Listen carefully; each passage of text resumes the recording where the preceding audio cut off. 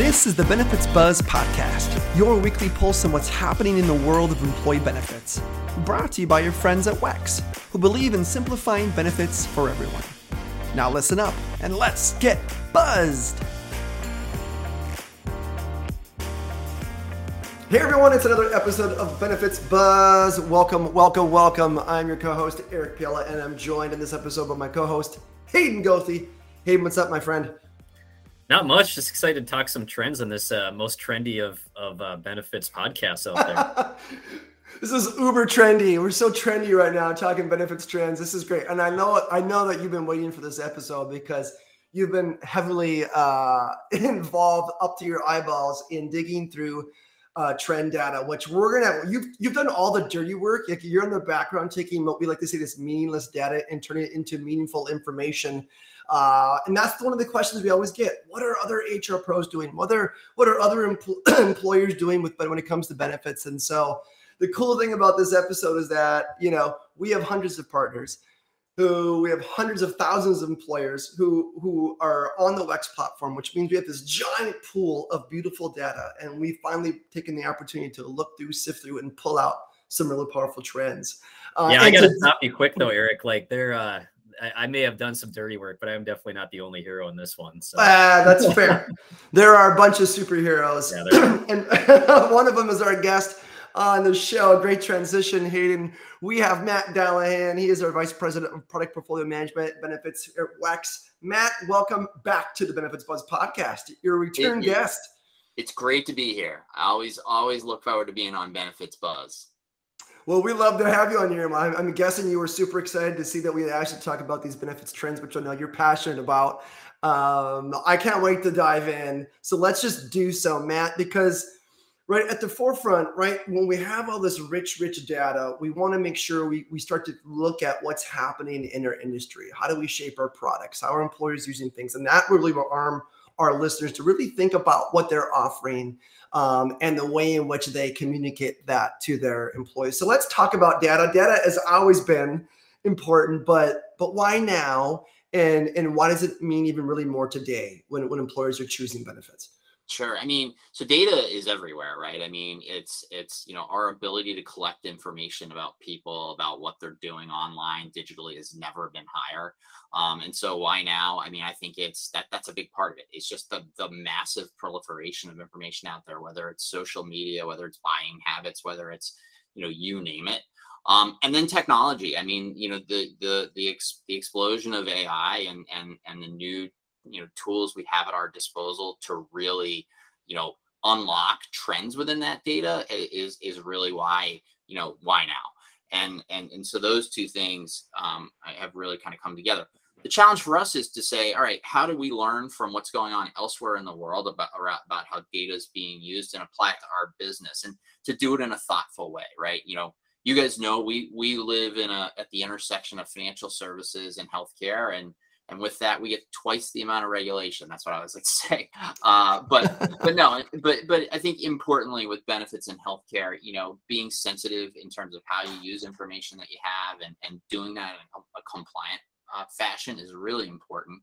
But where we see opportunities, certainly in how we engage with consumers, right? I think the single biggest challenge that we face across this industry is, how do we engage consumers in meaningful ways? How do we help people make better decisions?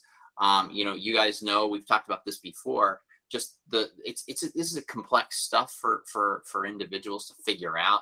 And if we can use the data that we have at our disposal to make it easier and help in that decision making process, that's a massive win for us and for the individual.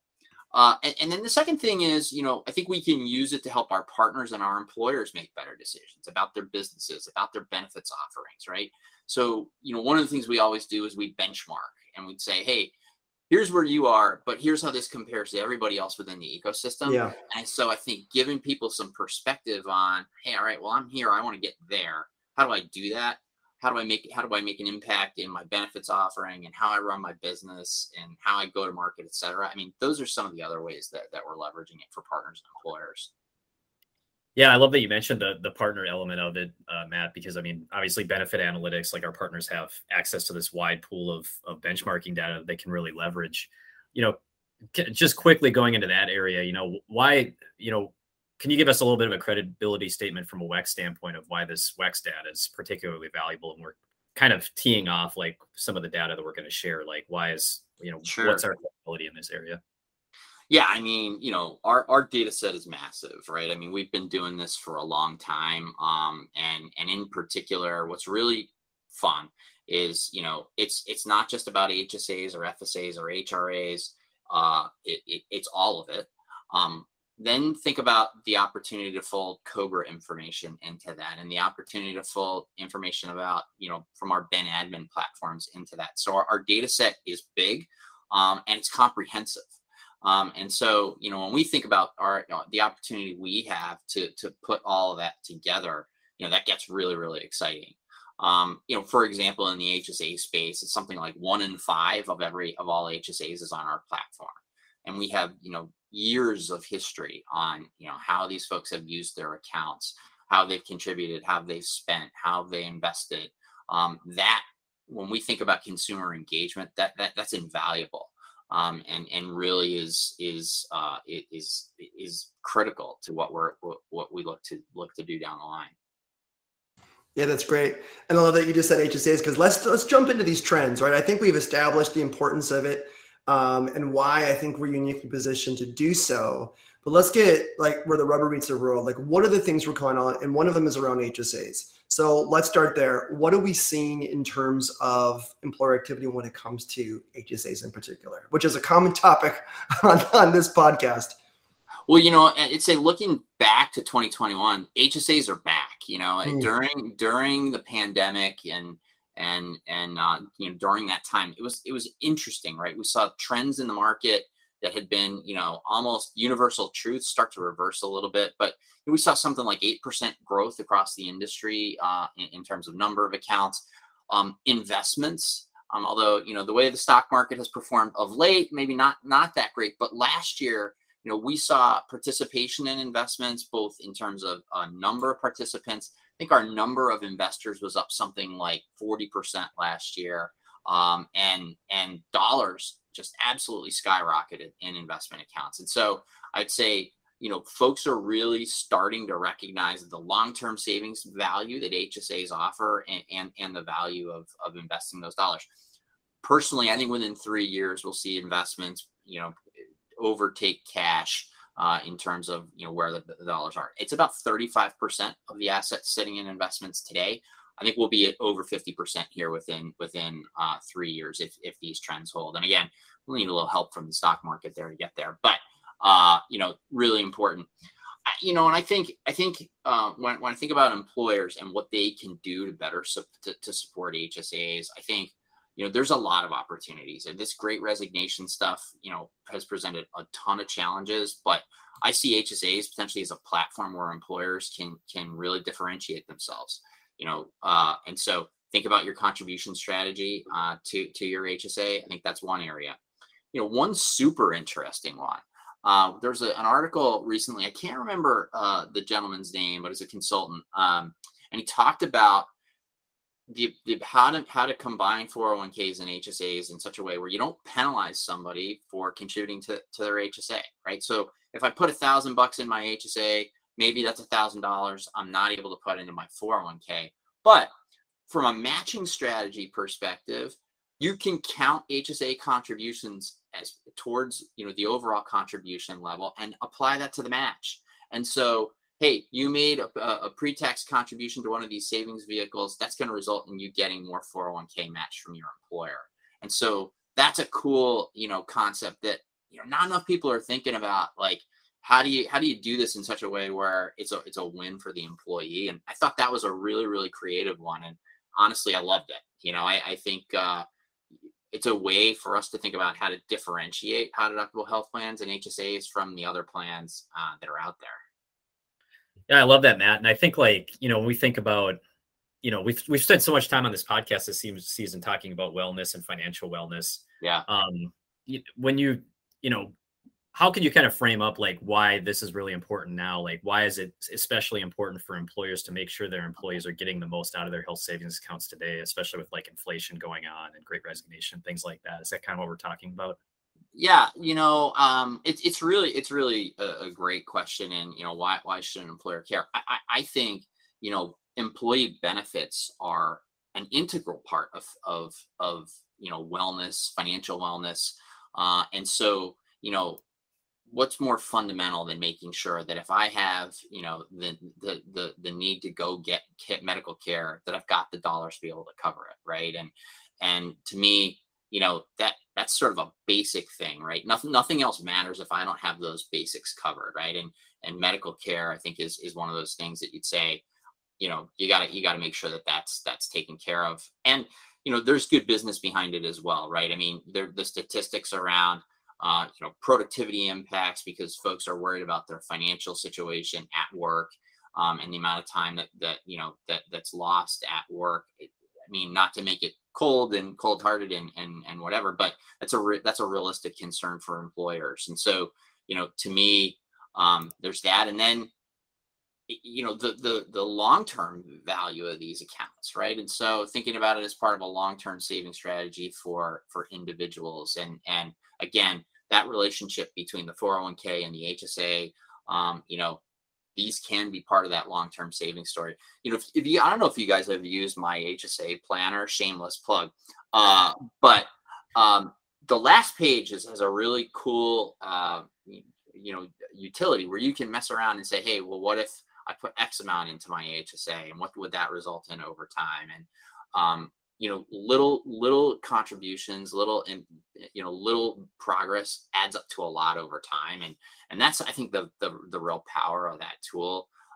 So to me, those are the reasons why employers really care, and again, I think they can be a platform to attract people. I think if you can say, hey, look, I'm going to fully fund your HSA, as opposed to some employers are paying for college tuition, right? I mean, like, this is $7,000 to for a plus for a family contribution to an HSA. That pales in comparison to what you might spend for something like that. So to me, I think the opportunities for how you can use these are really, there's just so much out there that can be done to get a little bit creative. Well, I was just looking at a blog post too that our outstanding producer Danielle wrote a couple months ago. I was just looking at this like an hour ago, and there was a stat in there that said I think 43% of employers, or 43% of employees, have been distracted at work because of their finances for at least like 3 hours over the course of a work week or something. I mean, that's an incredible number. Absolutely. It's really cool too. We did some work with our data team around hey, what's the tipping point at which an employer needs to make a contribution and it'll drive enrollment and participation? And the thing was, it was really cool because it was a lot less than you would think. I mean, I think an employer contribution of like $1,500 was like, after that, you started to see diminishing returns in terms of, participation in the account. And so again, back to that theme of like little contributions, little progress makes a big impact. I think that's one of the things I would also put out there. Like, it doesn't have to be, fully funding the account, right? I kind of got a little crazy on that one, but $1,500, $1,700, that's the kind of stuff that really makes an impact. Yeah, finding that sweet spot, I think, is really important, because that's a question I'm sure a lot of us, how much, if I'm going to provide an HSA, how much do I need to contribute? And the things that we found about how much to provide them to get them to leverage and use that benefit so much more is great. It's a great trend to see there. Maybe I'll move to the next trend, which is really around lifestyle spending accounts, Matt, which, I mean, talk about trend, not a trend, but also trendy. We've seen so much activity around lifestyle savings accounts. We just did a webinar on it, and tons of questions, tons of interest. So I think first off, maybe we should talk about what are these accounts, and why do they so matter? Why do they matter so much to employers? Yeah, I mean, you want to talk about a platform for benefits innovation, right? I mean, I think lifestyle spending accounts really hit the mark there, and it really has been used as a way for employers to offer benefits and kind of non-traditional ways, right? I mean, we've seen wellness benefits like gym memberships, exercising, all kinds of stuff, and offered on a post-tax basis in many cases. And so, just again, creativity around these types of benefits has been really fun to see. And the beauty of it is, I think, you can do a lot of this in a very low admin cost way. So debit cards can be a great option for that. I think that's gaining traction out there in the market. If that's possible, depending on the type of benefits you want to offer. But in the wake of the way working has changed and different needs that have arisen out there. I mean, throughout the pandemic, I think mental health benefits have been something where that's just been an area of lots of scrutiny and lots of need. I think lifestyle accounts are a great opportunity to do more there. And so I feel like, what we see is employers saying, this is something that's important to me. This is something that, I'm embracing as the values of my organization and something I care about. And so I'm going to put my money where my mouth is and really, put some dollars behind it to help my employees out. Yeah, I mean, we've seen, I think it was a 77% increase in employers offering an LSA just from Q1 2021 to Q1 2022. I mean, that's definitely been a really hot topic and something we've spent quite a bit of time on in this podcast the last couple of seasons. Matt, when you think about, what we're seeing in terms of how these LSAs are being designed, are there any specific trends that kind of stand out to you? It's interesting. You're seeing, some of the contribution levels, can get pretty high. I mean, but I think on average around $750 is what we're seeing. And most of the plans are contributing those funds at the beginning of the plan year. So, again, I think if we think about the work world right now and employees have become, always were, and have become even more, in demand and valuable assets to organizations, right?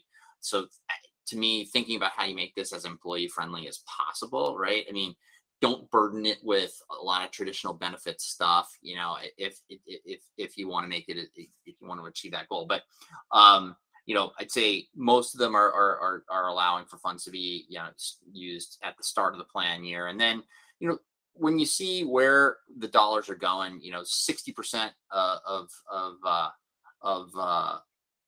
the expenses are being spent on physical wellness type stuff. So that's, I mentioned gym memberships, exercise, things like that.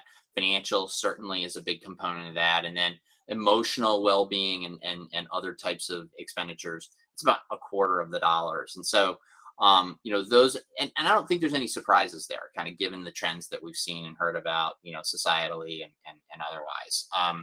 But again, I think with the war for talent that's raging out there, I mean, LSA should be a platform that employers are thinking about. How am I going to hang on to people by, and I'd encourage employers to ask employees, like, what would be valuable to you? What would be most impactful to you as part of the plan design here? But again, I can't say enough about the opportunity that I see around lifestyle benefits in terms of attracting, retaining, and just, getting the best talent in the door. I think it can be a really powerful tool.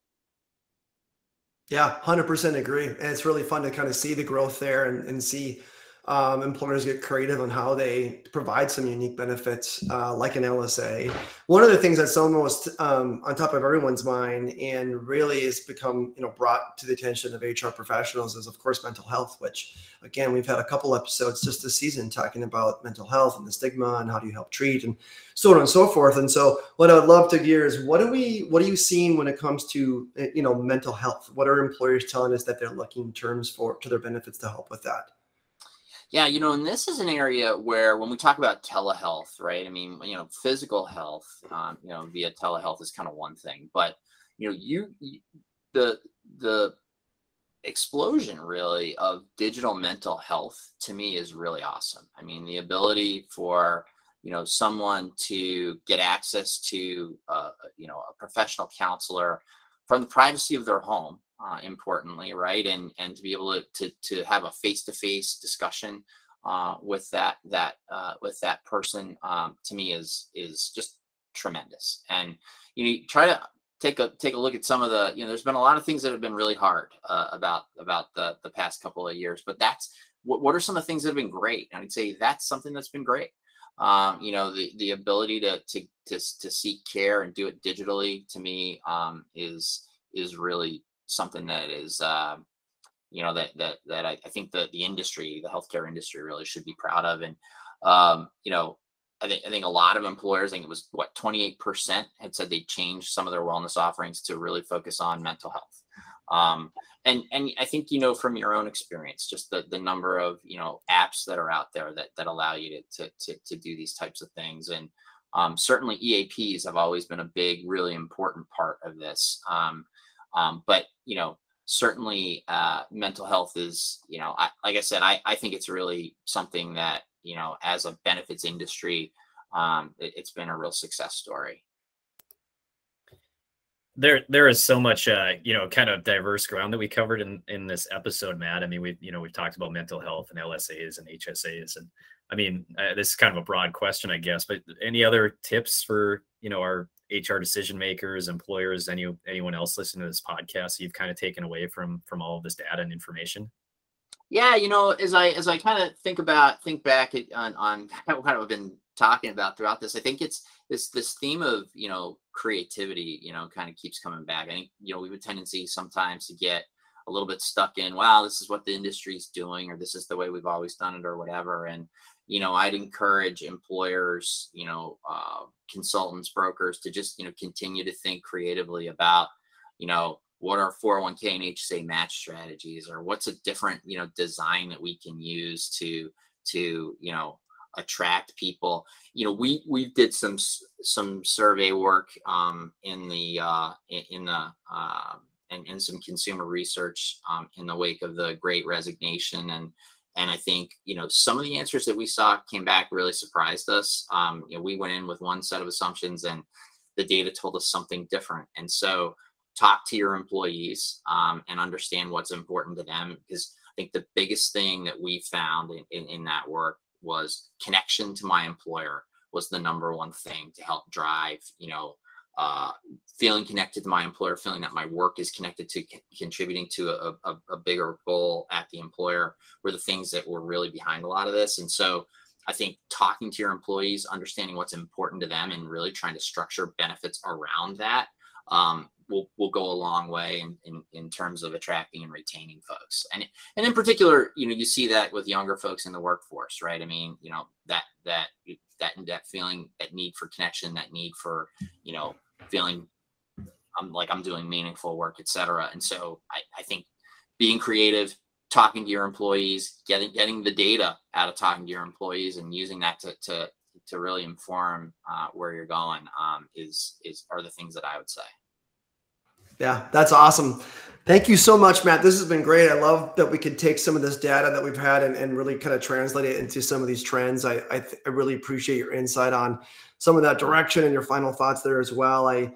I know it's really important for HR pros to really understand what's happening, what's moving, what are other employers are doing, how do they need to.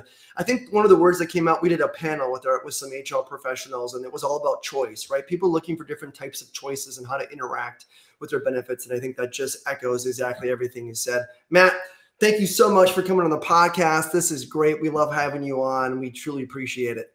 Always fun. I love getting on and talking with you guys about this stuff. It's always good to be able to take a step back and see the bigger picture. So it's really fun being with you guys. Well, we love it. Anytime we have an episode, we're going to talk about how awesome data is. We know who to turn to. So thanks, Matt. We appreciate it. See you next time. Thank you.